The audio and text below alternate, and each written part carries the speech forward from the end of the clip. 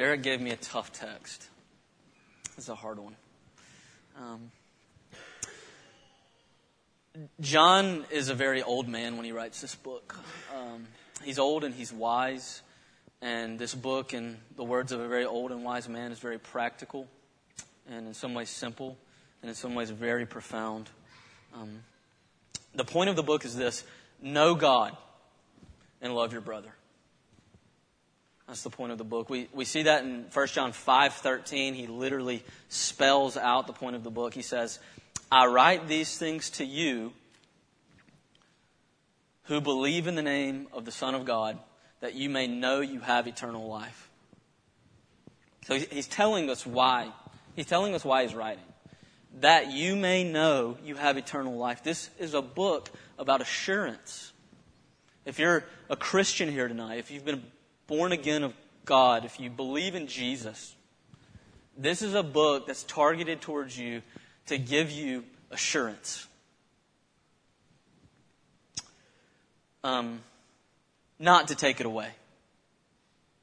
Okay? So if you paid careful attention to the text, you might be tempted to walk away from that text and want your assurance to be ripped away. Because John says things in this text like chapter 3, verse 6. Look at it with me. No one who abides in Him, that's Christ, keeps on sinning. Now, if you're like me, when you read that, you're screaming inside and saying, but I keep on sinning, right? But it says no one who abides in Him keeps on sinning. And so there's a temptation in the letters of John to have your assurance ripped from you. But he says this is for your assurance. He says in 1 John 3:14, we know that we have passed from death into life. You're not going to die forever, is what John's saying. That's why he's writing. But John, I keep on sinning.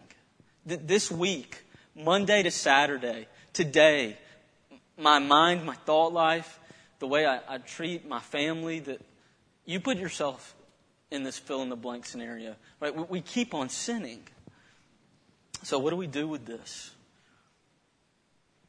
What do we do with this? So what I want to do for the next few minutes is just ask two questions of this text. I think they're very practical. I think they'll be pertinent for everyone here. And it's this: what does John mean by words like born again, or abiding in Christ, or being a child of God? It's all over the text. If you look down, he says in 29, has been born of Him. Verse 1, I've been called a child of God. We are God's children now. We abide in Him. We are righteous. We have been born of God, are the children of God. He uses these present tense terms all over the place. We are, we are, we are. We do, we do. We abide in Him. We are His. We're children. We're born. What does He mean by this? That's the first question. And the second question we'll ask is this: If you are born again tonight, can you have any assurance if you keep on sinning? Is it available? If you're a person that, like me, that keeps on sinning, can you have any assurance that you have been born again? So that's the two questions we're going to look at for a few minutes. Question 1.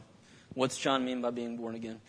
There's two things to understand to get at what he means by this. And the two things are, one, the context of this passage, and two, the words he uses. Okay, so what's going on here in the book of John? Why is he writing?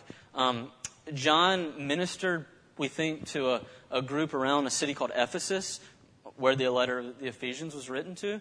And it's probably a circular letter, meaning that there's a lot of different churches in this area. This is in the very southwest of Turkey today. And what happened is, after he's ministered there for a while, some false teachers, he calls them Antichrist in other places, come in and they start saying things like this: Jesus was not really God. Jesus is an example. Jesus came to this earth to show you how to think about this world, about life. So the first thing they said, Jesus not God. The second thing they taught is this. Look, religion is not about doing. And in some sense we agree with that, right? Religion is merely a thing of the mind. So if you want to be a Christian, you want to be religious, separate yourself from the world, be devoted to the spiritual world, and the flesh doesn't matter, right? Now that kind of sounds okay, but what are the consequences? The consequence is it doesn't matter how you act. It doesn't matter what you do day to day. It doesn't matter how you live your sexual life. It doesn't matter if you're married or not. It doesn't matter if you cheat, right? It doesn't matter if you steal food. Nothing matters in the fleshly world. All that matters is being one with God through your mind. Okay? So it's kind of a philosophical, weighty thing. And they said a lot more stuff than that, but that's basically what we think they said. So John, you can see, is writing saying, look, people in the church in Ephesus, doing is very much a part of Christianity. Believing the gospel, yes. And living in obedience to God, yes. It matters how you act. It matters what you do with your flesh. It matters what you do with your body. Okay? That's why he's saying all this stuff about lawlessness and sin and righteousness, because he's writing to people who are being bombarded with this. It doesn't matter how you live. Live however you want. Do whatever you want on Saturday night. We don't care. As long as your mind is attuned with God. And so that's what he's combating. That's the context. Now, secondly, let me just illustrate a little bit of what something like kind of related from Scotland.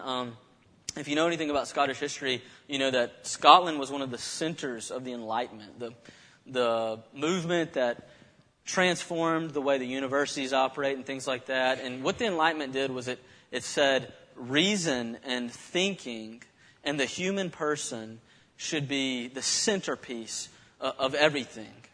It was all about humans and their thinking. And so one of the ways some of the Scottish Enlightenment figures got at that, like David Hume, Thomas Reid, and others, was to rethink morality. And they basically said that, look, we don't actually need religion to have a moral society.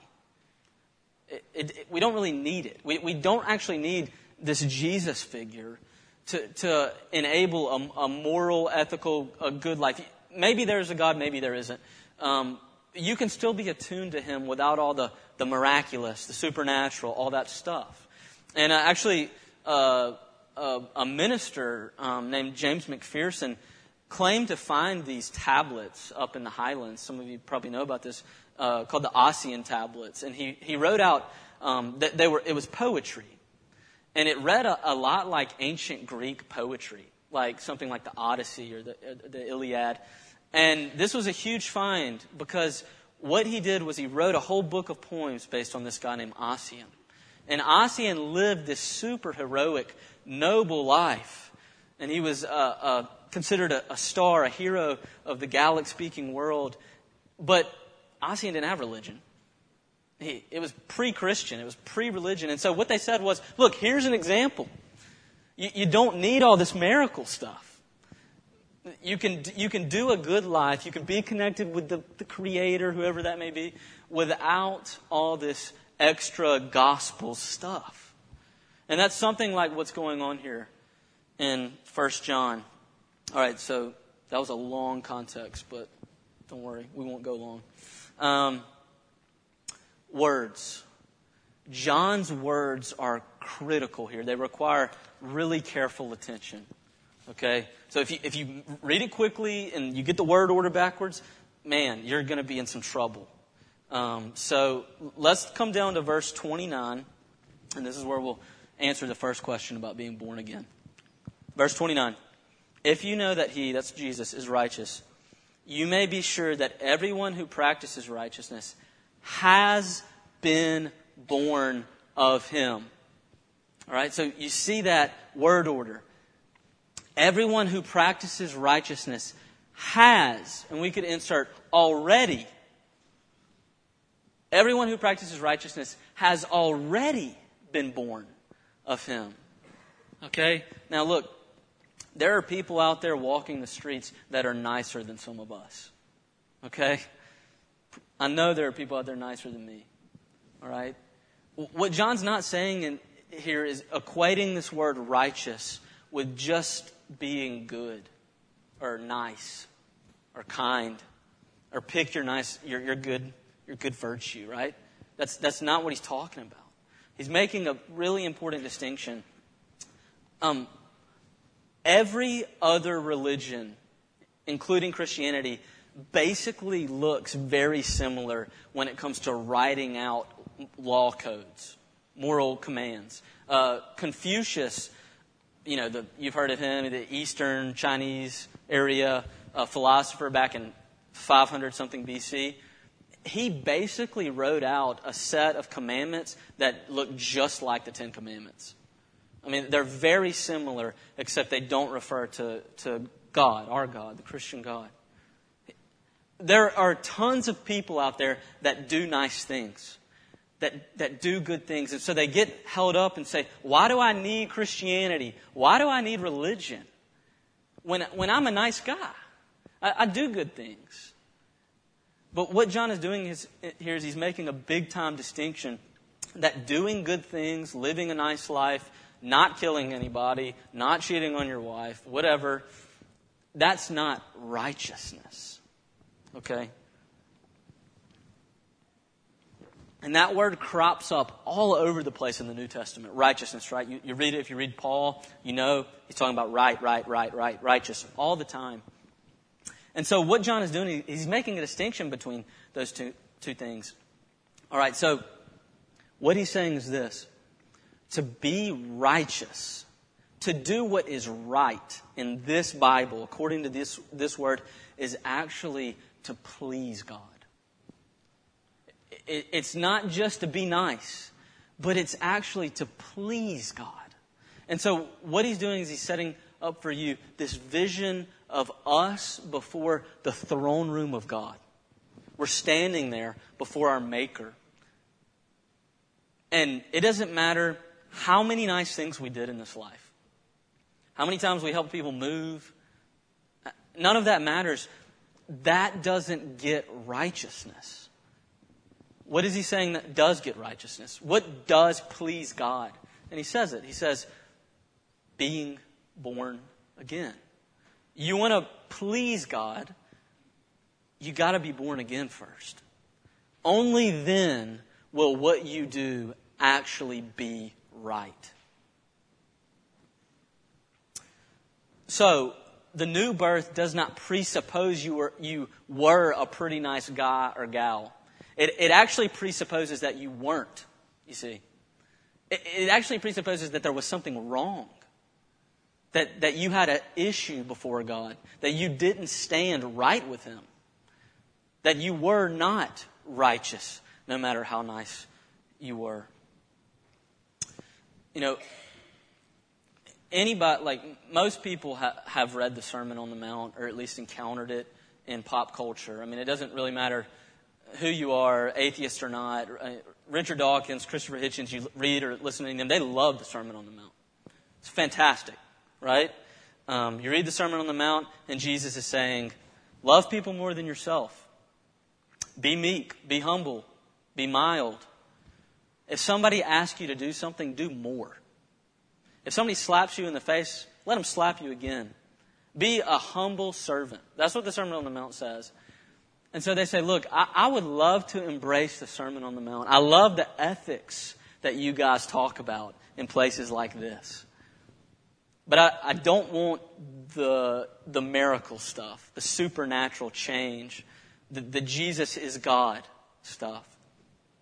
I don't want that.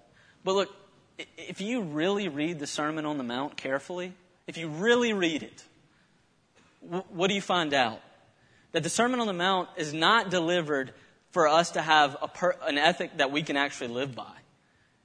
It's there to slap you around, to hit you in the face, to throw you on the ground before God and saying, I can't do any of this. I don't have the tools to do any of this. I mean, he says things like, look, you think you're good because you've never committed adultery? If you've ever even thought about it, you've committed adultery. And immediately you read that and you say, man, I can't live up to this. That's what John's talking about, is the difference between being righteous and being nice. So, you cannot do then what is right without a miracle. Without a miracle.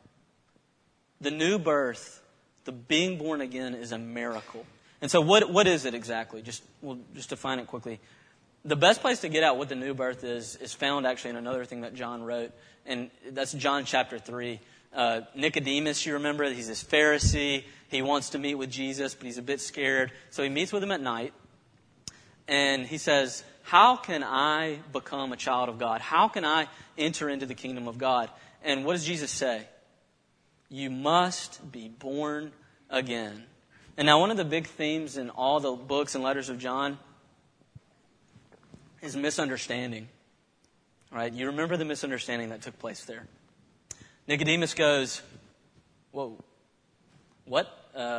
You mean I literally have to be born a second time? I don't think that's going to work, right? He literally thinks he's talking about being born again by his earthly mother, right? It's a complete misunderstanding. But Jesus goes on to say this: no one has ascended into heaven except he who descends from heaven, the Son of Man. And as Moses lifted up the serpent in the wilderness, so must the Son of Man be lifted up. So when Nicodemus is confused, when he has no idea what the new birth really is, what is Jesus talking about? Jesus just says this cryptic message. Look, no one sees God. No one gets to heaven except by he who has descended from heaven, in order that he may with you ascend. What does that mean? It's a very cryptic statement.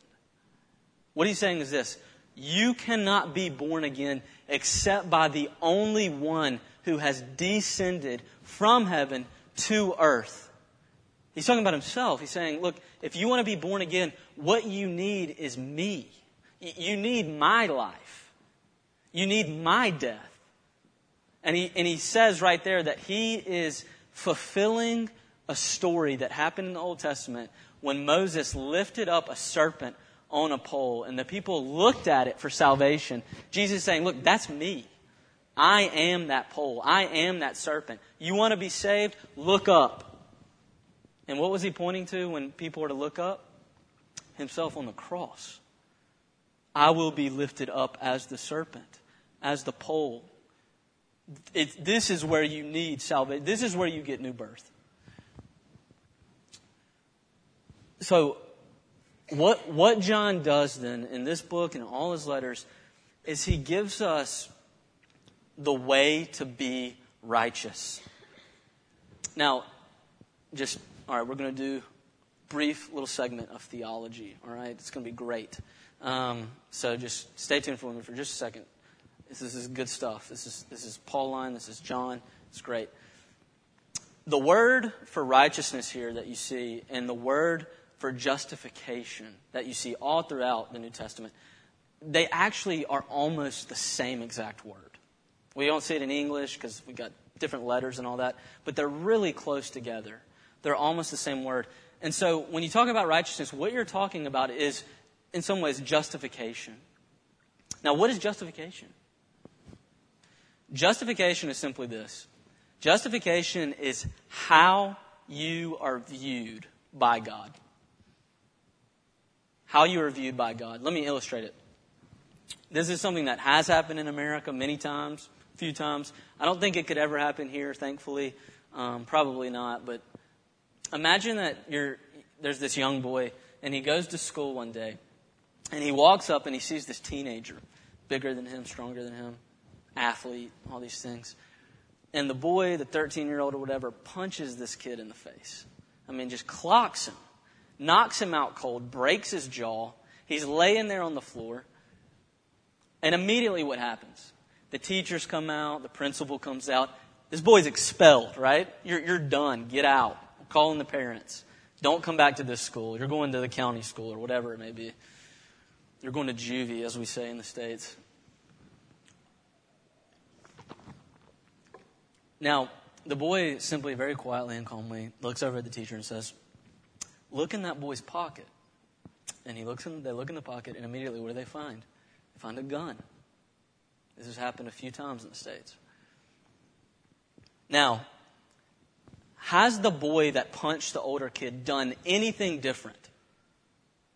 He still punched him, right? He still broke his jaw. He still did all these things.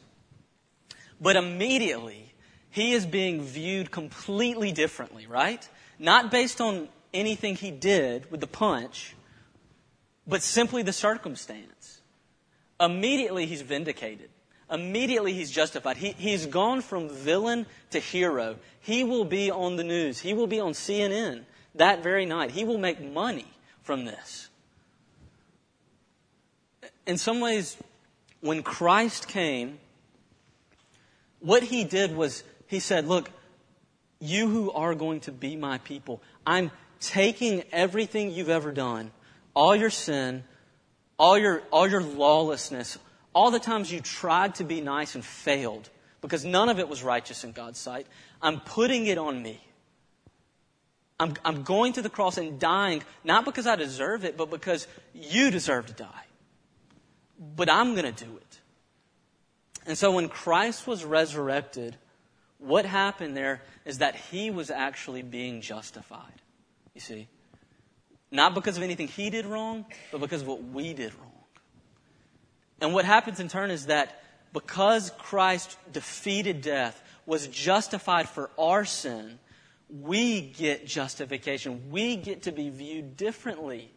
We haven't done anything, but what happens is, what John is talking about with the word righteousness here, is that God simply looks at you from heaven and he sees you in a different light than he did before, as one without sin. He sees Jesus when he looks at you.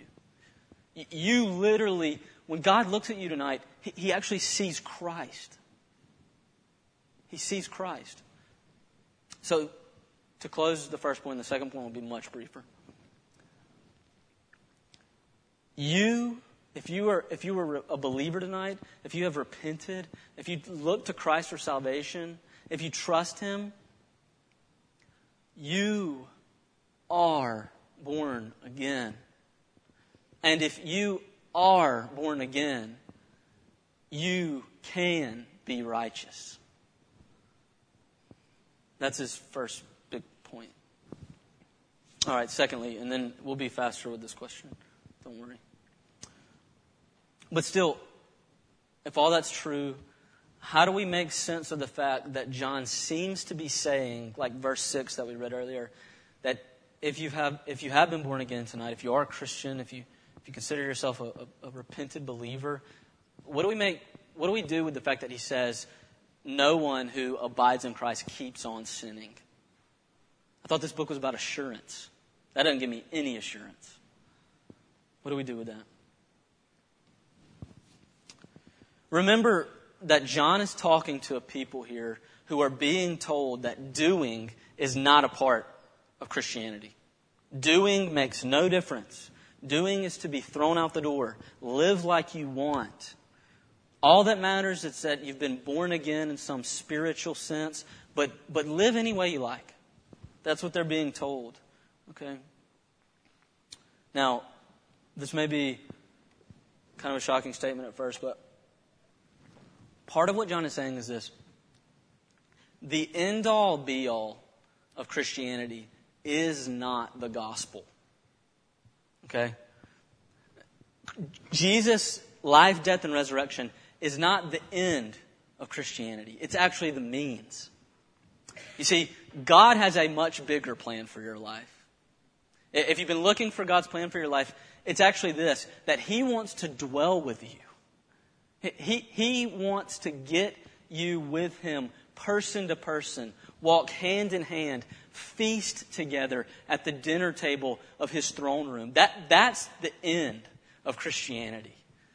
to get back to Genesis 1 and 2, but even more to move beyond it to Revelation 21. That's the end of Christianity. The gospel is the means. And so what John does here is he couches all this in language of the end of this earth. He says things like this in verse 2, "Beloved, we are God's children now, and what we will be has not yet appeared. But we know that when He appears, we will be like Him, because we will see Him as He is." So listen, what John is doing with these tough verses that say things like, if you keep sinning, you don't abide in Christ. He's talking about the end of this world when Christ returns. And what he's saying is, if you have been born again, you will be righteous. You will be made righteous. When He appears, you will be like Him. Because just being born again, just being justified, just believing in Jesus the first time, however you may have done it, whenever you may have done it, that's not the end. The end is actually to be holy with God, face to face. That's where we're going. The gospel is how we get there. And so what he's simply saying is this: people, be who you already are. In other words, you are a born-again Christian. God sees you as righteous, so become that way. Become actually righteous. Grow in faith. Pursue holiness. Don't think that because you've already agreed to Christianity that it's done. Now all you've got to do is show up. No, he's saying the end-all, be-all is holiness. It is to be like Jesus. It is to see Him face to face. That you can't have one without the other. So that if you think or if you live in such a way that doing does not matter, and you claim to be born again, then you've actually missed what it is to be born again. To be born again is to be given a heart and a spirit that does want to grow. But what he's not saying is this: if you keep failing, if you're struggling, if you keep on sinning, you got no place with God. That's not what he's saying. Now let me just prove that to you really quickly. Is John saying that you can be sinless in this life now? No. There are no sinless Christians. How do we know that? John says it in John 1:8. He says, if we say we have no sin, we deceive ourselves, and the truth is not in us. He says, we, right? Remember, he said that this book is for born-again Christians. If we say we have no sin, we deceive ourselves. Born-again Christians have sin. We struggle. And then the second thing he says is, the born-again who sin have an advocate still. You still need Jesus. He says this in 1 John 2:1. My little children, I'm writing these things to you so that you may not sin, but if you do, we have an advocate with the Father, Jesus Christ the righteous. In other words, if you are struggling tonight with doubt, some of you are, there's no doubt about that. Some people in here are struggling with with doubt. You week to week, you just don't know who you are. You don't know if when you die, you will see God. One of the things John is telling you is, just because you continue to struggle with sin, don't think that you are disqualified. Now, this is made most clear in this last verse we'll read. 1 John 5:16-17. If anyone sees his brother committing a sin that leads to death, he shall ask, and God will give him life. To those who commit sins that do not lead to death, or to those who commit sin that do not lead to death. So in other words, he's saying this. Look, there are sins that lead to death, and that's denying Jesus. But he says, even if you do that, there's still a way to live, and that's to repent. Just ask God, and you will be given life. So, two problems he's addressing. One is some of you struggle with doubt. You can't go a day without doubting your salvation. Look, doubting is nothing but compounding sin. Because what doubting is saying is this: Jesus' death was enough for God to forgive me, but Jesus' death was not enough for me to forgive myself. Look, if Jesus was enough for God to forgive you, then forgive yourself. Don't hold on to a higher standard than God's holding. Don't hold on to doubt. You have an advocate. Go to Christ. Or on the flip side, maybe your problem is not doubt. Maybe your problem is carelessness. You're struggling with exactly the problem that was here in Ephesus, that you just don't care. Sometimes, right? If we were to raise hands, I hope everybody would. That sometimes when you sin as a Christian, you don't care. That's me. That's the other problem he's addressing. And all he's simply saying to us is this: righteousness, the pursuit of holiness, all those things are required, need to be in place to live the Christian life. Keep the end, the final goal, being with Jesus in your mind, and it will help you to break the carelessness. That's simply what he's saying. When you either could care less, or you care so much that you don't think you even believe anymore, you've got hope. Go to your advocate. Go to Christ. Pray to Him. Immerse yourself in His Word. He will forgive you. God has forgiven you if you're a believer tonight. Believe Him. The gospel reward is simply that you get God. You get God. And I'll close with just reading verse 2. So just listen. Just listen to verse 2. Just don't look. Don't worry about looking at it. Just listen. That's how people would have actually probably received this letter, is just hearing it. Beloved, we are God's children now. And what we will be has not yet come about. But we know that when Jesus appears, we will be like Him, because we will see Him as He is. Let's pray. Father, we ask now that you would, for those of us that are Christians tonight, born again, that you would make us love holiness, love the pursuit of righteousness, feel a great assurance in the fact that Jesus is our advocate. And for those of us maybe that aren't, God, we ask that you would help them to see what being born again is, what believing on Christ looks like, that you would give them the gift of faith. Simple prayer. We ask that in Jesus' name. Amen.